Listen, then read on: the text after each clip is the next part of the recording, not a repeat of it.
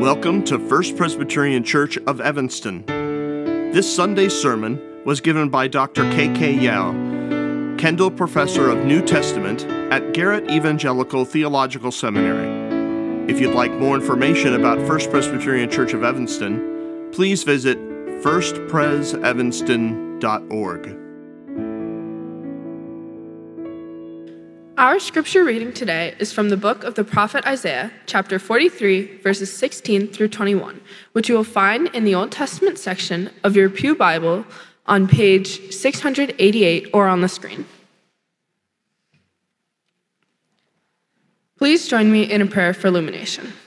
Prepare our hearts, O God, to accept your word. Silence in us any voice but your own, that hearing we may also obey your will through Jesus Christ our Lord. Amen.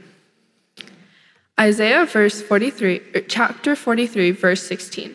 Thus says the Lord, who makes a way in the sea, a path in the mighty waters, who brings out chariot and horse, army and warrior. They lie down, they cannot rise, they are extinguished, quenched like a wick.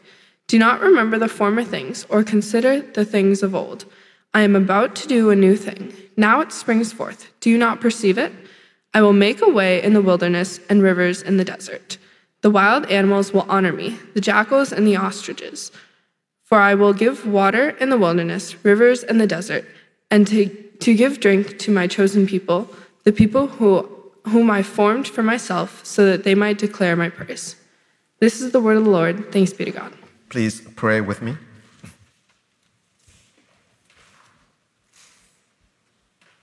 O Spirit of the living God, fall afresh on me. Spirit of the living God, fall afresh on us. Touch our lips, anoint our hearts, teach us, and turn us into your vessels of honor. In Christ's name we pray. Amen.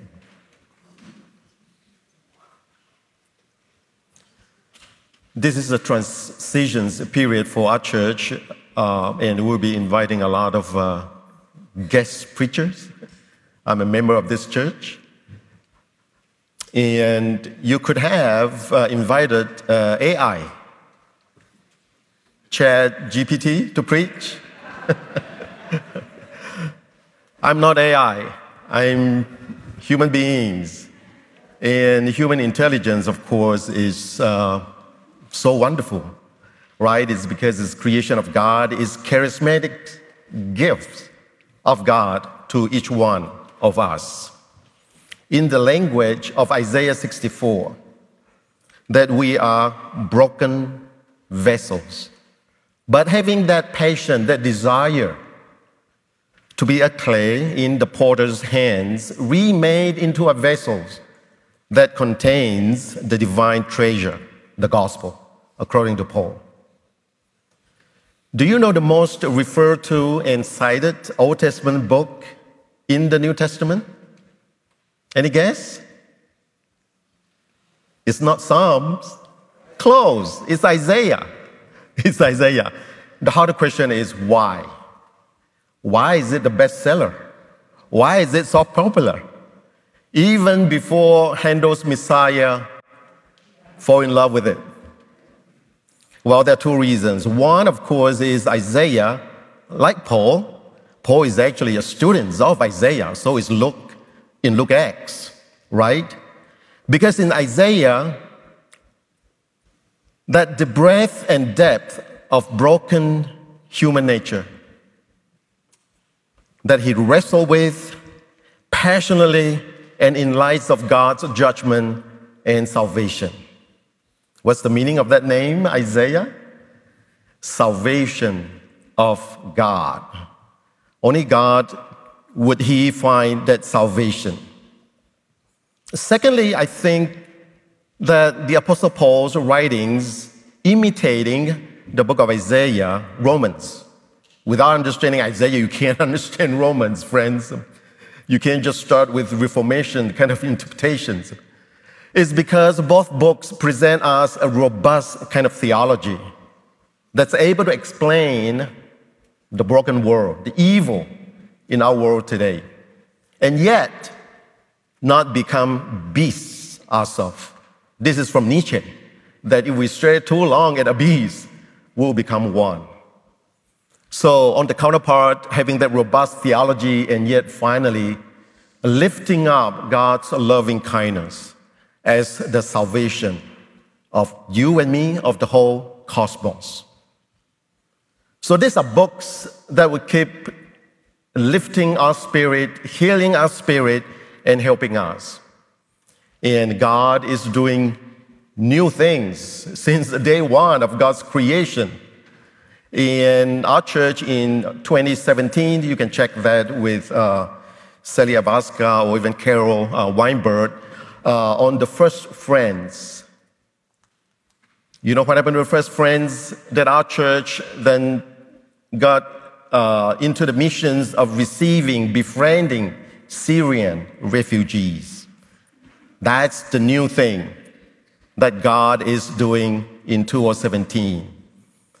But that's 6 years when in 2011 in Syria, the social unrest and the civil war started.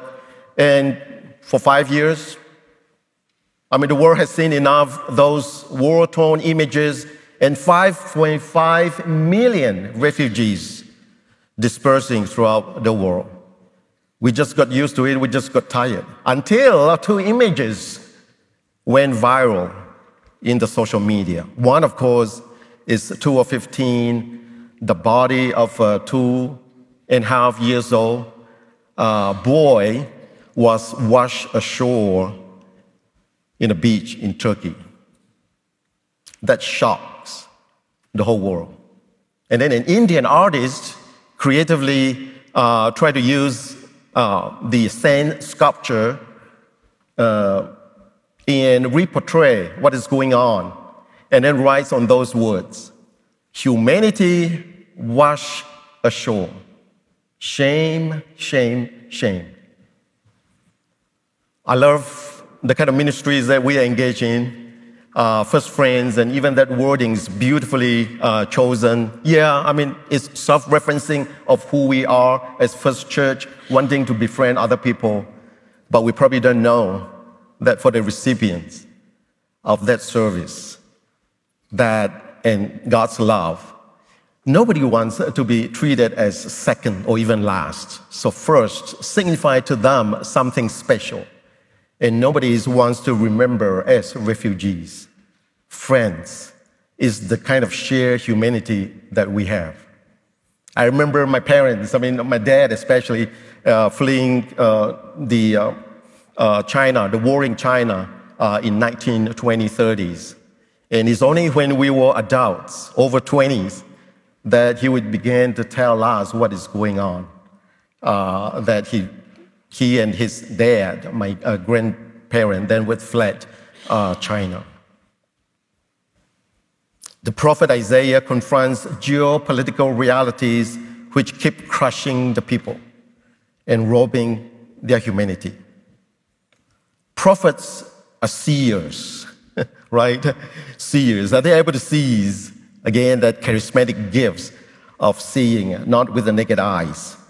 And in the context of plight, prophets are called seers because they are able to enable people to judge institutions and powers with God's perspective, and envisioning hope and salvation for the people.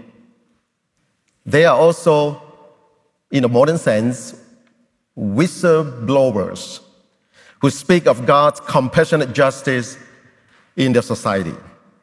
So despite human despair and lostness, Isaiah sees divine possibilities. Chariots and horses cannot rise, yet I will make a way in the wilderness and rivers flowing in the desert. So friends, next time in your own personal life, when the liar hissing in your ears and whispering in your ears that your problems are bigger than God, or you are not worthy of God's love, or the one who is in this world is larger than the one who is in you. You have to quote Isaiah, friends. You have to quote Isaiah. Wild beasts will honor God. God can retune the howling cries of jackals. These are wild carnivores. Retune that cries into songs of praise. And what about the ostrich? The ostriches are frightening, and sometimes careless animals. Implied they would just leave behind their babies. But God can change the apathetic and frightening ostriches into courageous and caring creatures, not to mention the peoples of God, that God will form them for himself and declare his praise. Isaiah was called into ministry in 740 BC, a year of political upheaval. And when the good king, Judah, King Uzziah, died, and there the world of Israel and Judah was crumbling and perishing.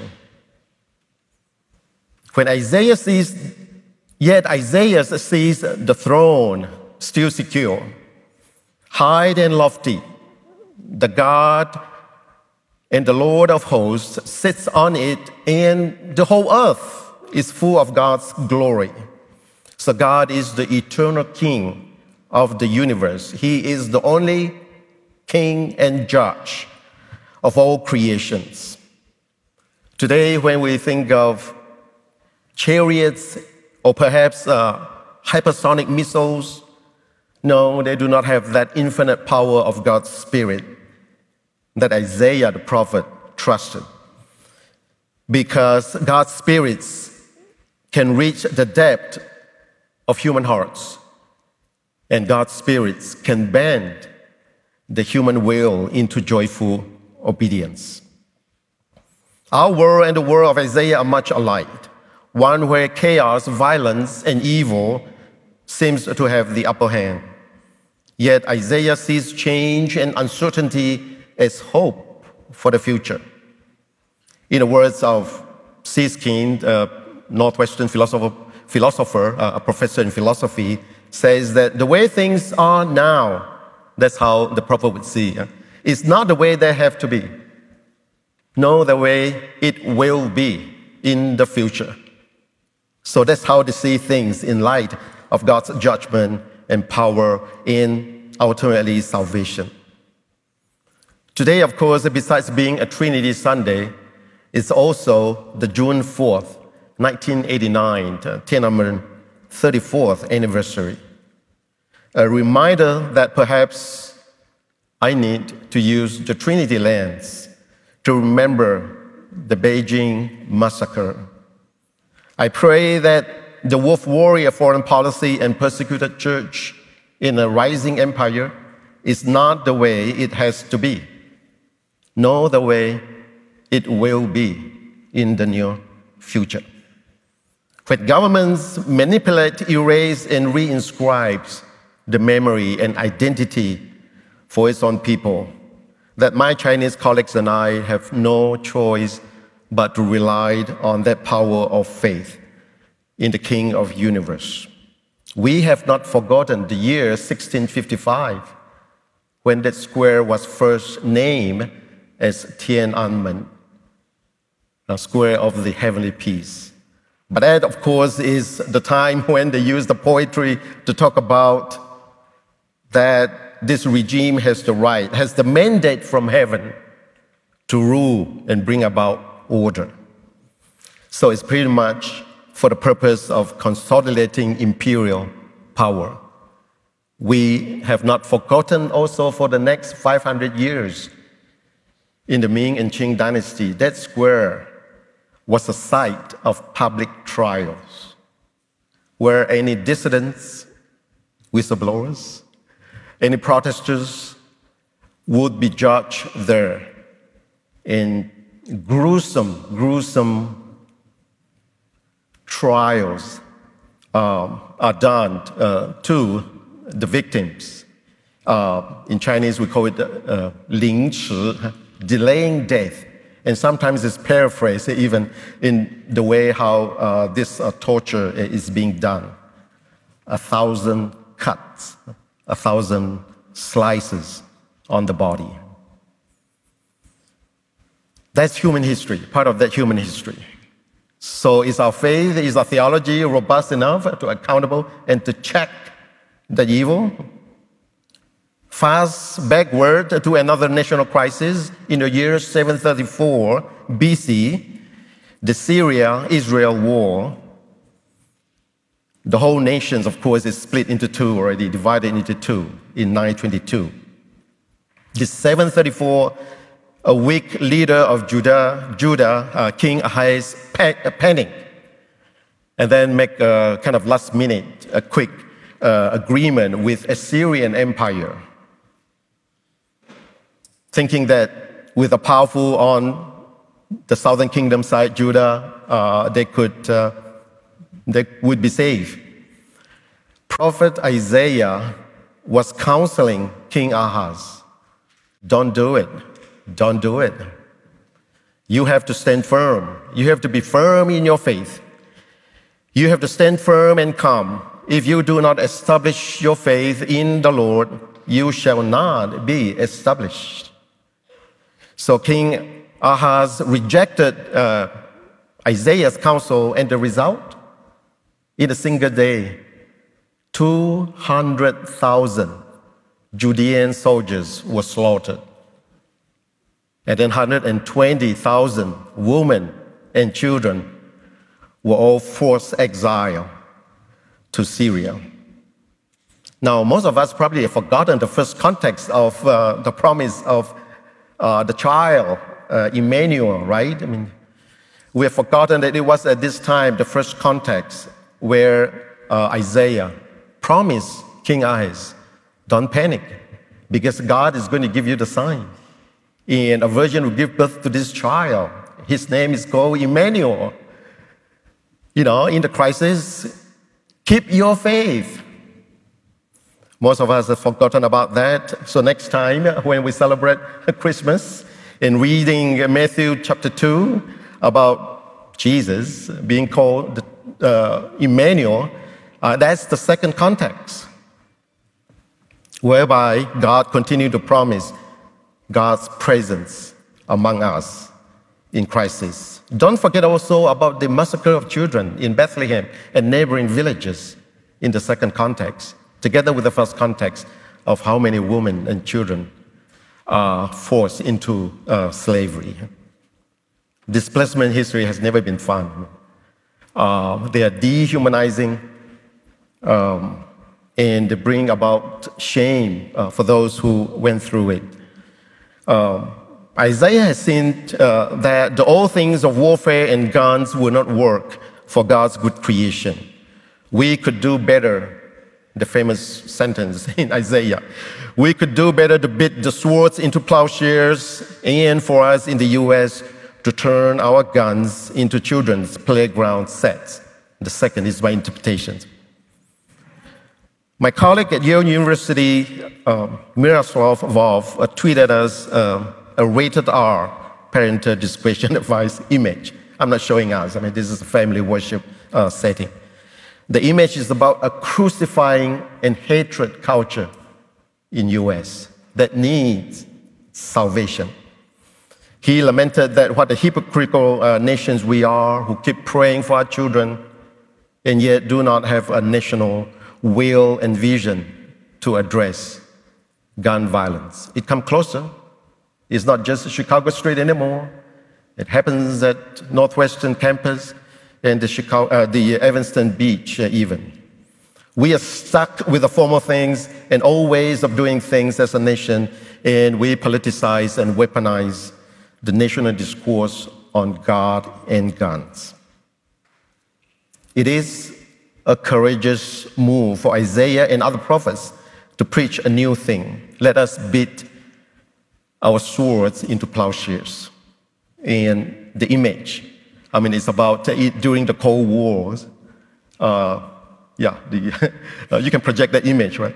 That a Soviet Union artist made a bronze sculpture and then presented it to the UN in New York. Is that not part of the new thing God is doing in a Cold War era to turn destruction into productive tools? Our church has always had the courage and the faith to be open to God's way of doing new things among our midst. The Super Saturday, the prison ministry, the rebuilding together coming up, the Bright Stars of Bethlehem, the African Women Conference, on and on.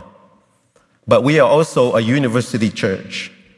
So when Richard Bell and I see what Terry Holliday is doing, working with over 150 scholars, researchers and professors all around the world, trying to make a difference in their university teaching and research, infused by their active faith. That is the new thing that Richard and I think God is doing among universities today. And we are more than willing to be prayer partners and cheerleaders for Terry. If you're interested, you can browse the web link, graduatefacultyinitiative.net. One word, graduatefacultyinitiative.net. I always wonder, when I walk into this sanctuary, what do we check at those doors before we come in? Perhaps hurt, perhaps guilt, perhaps shame, and the subsequent questions. If we don't bring whatever we check outside that door into this sanctuary, what can and what cannot be put in the offering plates? Is it our vocational titles, our job titles? Is it our academic degrees? Is it the gifts and graces that God and talents that God has given us? And we are not able then to bring it to the altar or put it in the offering plates. I would encourage us to bring all that we are. And whatever we are given by God, bring that forward to the altar and the table of the Lord. For communion is simply more than a ritual, definitely. He took, he blessed, he broke, he gave. That's the rule of life about the whole creations and about your life and mine. And as we bring whatever we have, we are given. And whoever we are, just as we are, to that table, God can work miracles and new things in our lives. God uses both the weak and the powerful. God can use the widow's mite, but also the wealth of Solomon or of Phoebe, the benefactor. God can use obedient nations and unrighteous Babylonian empire. God's Spirit anoints kings, but also outcasts, such as the Hindu Dalits, the untouchables. If our faith in God is lukewarm and our view of God is small, we need to read Isaiah. He's such an ecological kind of prophet, offering visions of wholeness in a cosmic scale even, teaching us to have a big view of life and a long view of history, that this king and judge of the universe is not just living in a particular kind of moment. The sea and the mighty waters metaphors in Isaiah 43 echoes Genesis 1 and Exodus about the renewing motifs of primordial chaos, God's creations, and that restfulness in our particular lives and also lives of the nation and the whole universe. And the beautiful thing is that Isaiah always links the glory of God with that regard, right? With the quartet of the vulnerable, the widows, the orphans, the refugees, and the poor. God's heart has a soft spot for these people because these people often fall prey to the eagles and lions of the world. That's why our Lord Jesus, 300 years later on, would still want to count on Isaiah's words and read Isaiah 61 and begin his anointed, messianic, anointed kind of ministry.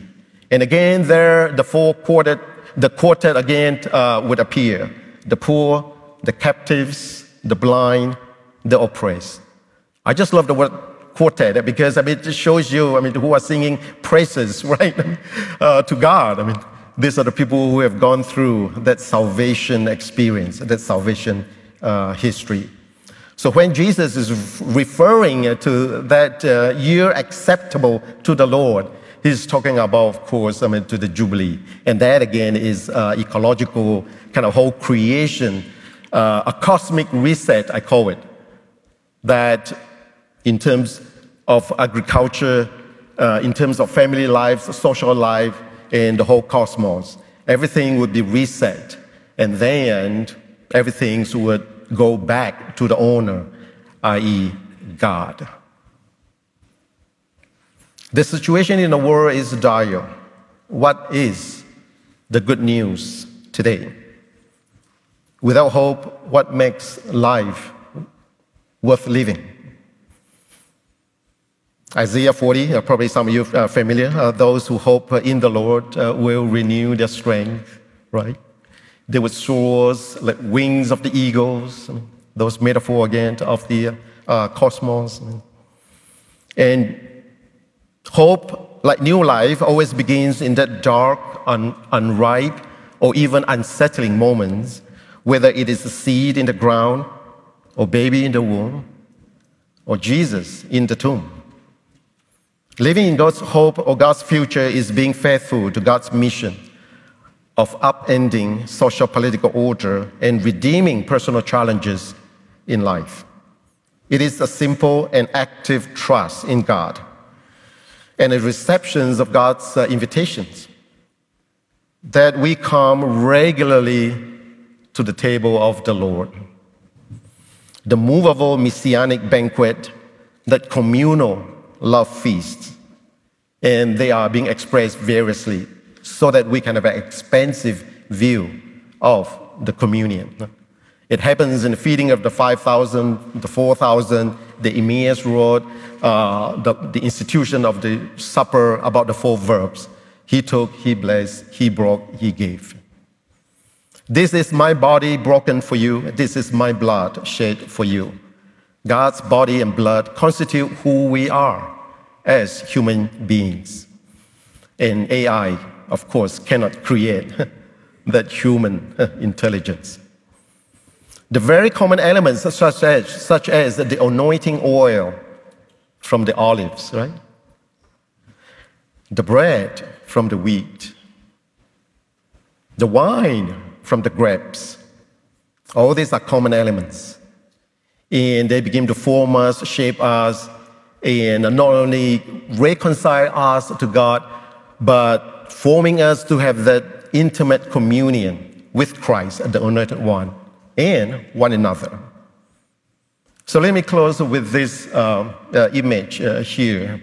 In March of last year, the middle person there, New Testament colleague, Fyodor Rechenat, teaching church leadership and his favorite New Testament book, the Gospel of Matthew, and teaching at Ukrainian Evangelical Seminary in Kyiv.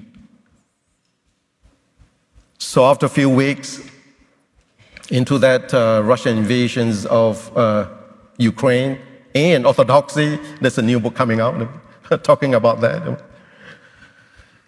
But he and his students have decided not to evacuate the seminary in Kyiv. Instead, they bring the bread and the wine. They do use wine there to the community. And they're taking care, of course, a lot of the refugees. And at that moment, I said, this is the new thing God is doing in our world today. You know, Pastor Minda, when I grow up, I really like to be like my friend there. Be able to bring communion, outside this church. such a marvelous way of doing things. So he was often asked, why didn't he want to evacuate? I mean, he has, good offers. I mean, teaching in the U.S. or in Europe. I mean, and he said, I have to remind myself on a daily basis that we are human. And it is so crucial in this context when we live in hell every day not to lose our humanity. And all the more now to preserve it, to show it, and to share it with the dying, broken, and suffering world.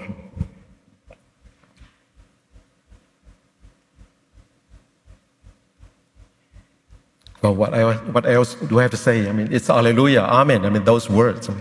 Let us pray. O Spirit of the living God, fall afresh on us here.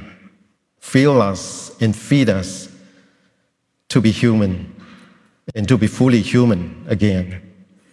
Here I am, Lord. I will go and hold your people in my heart. And here we are. Send us just as we are to feed the hungry world. In the name of the Father, the Son, and the Holy Spirit. Amen.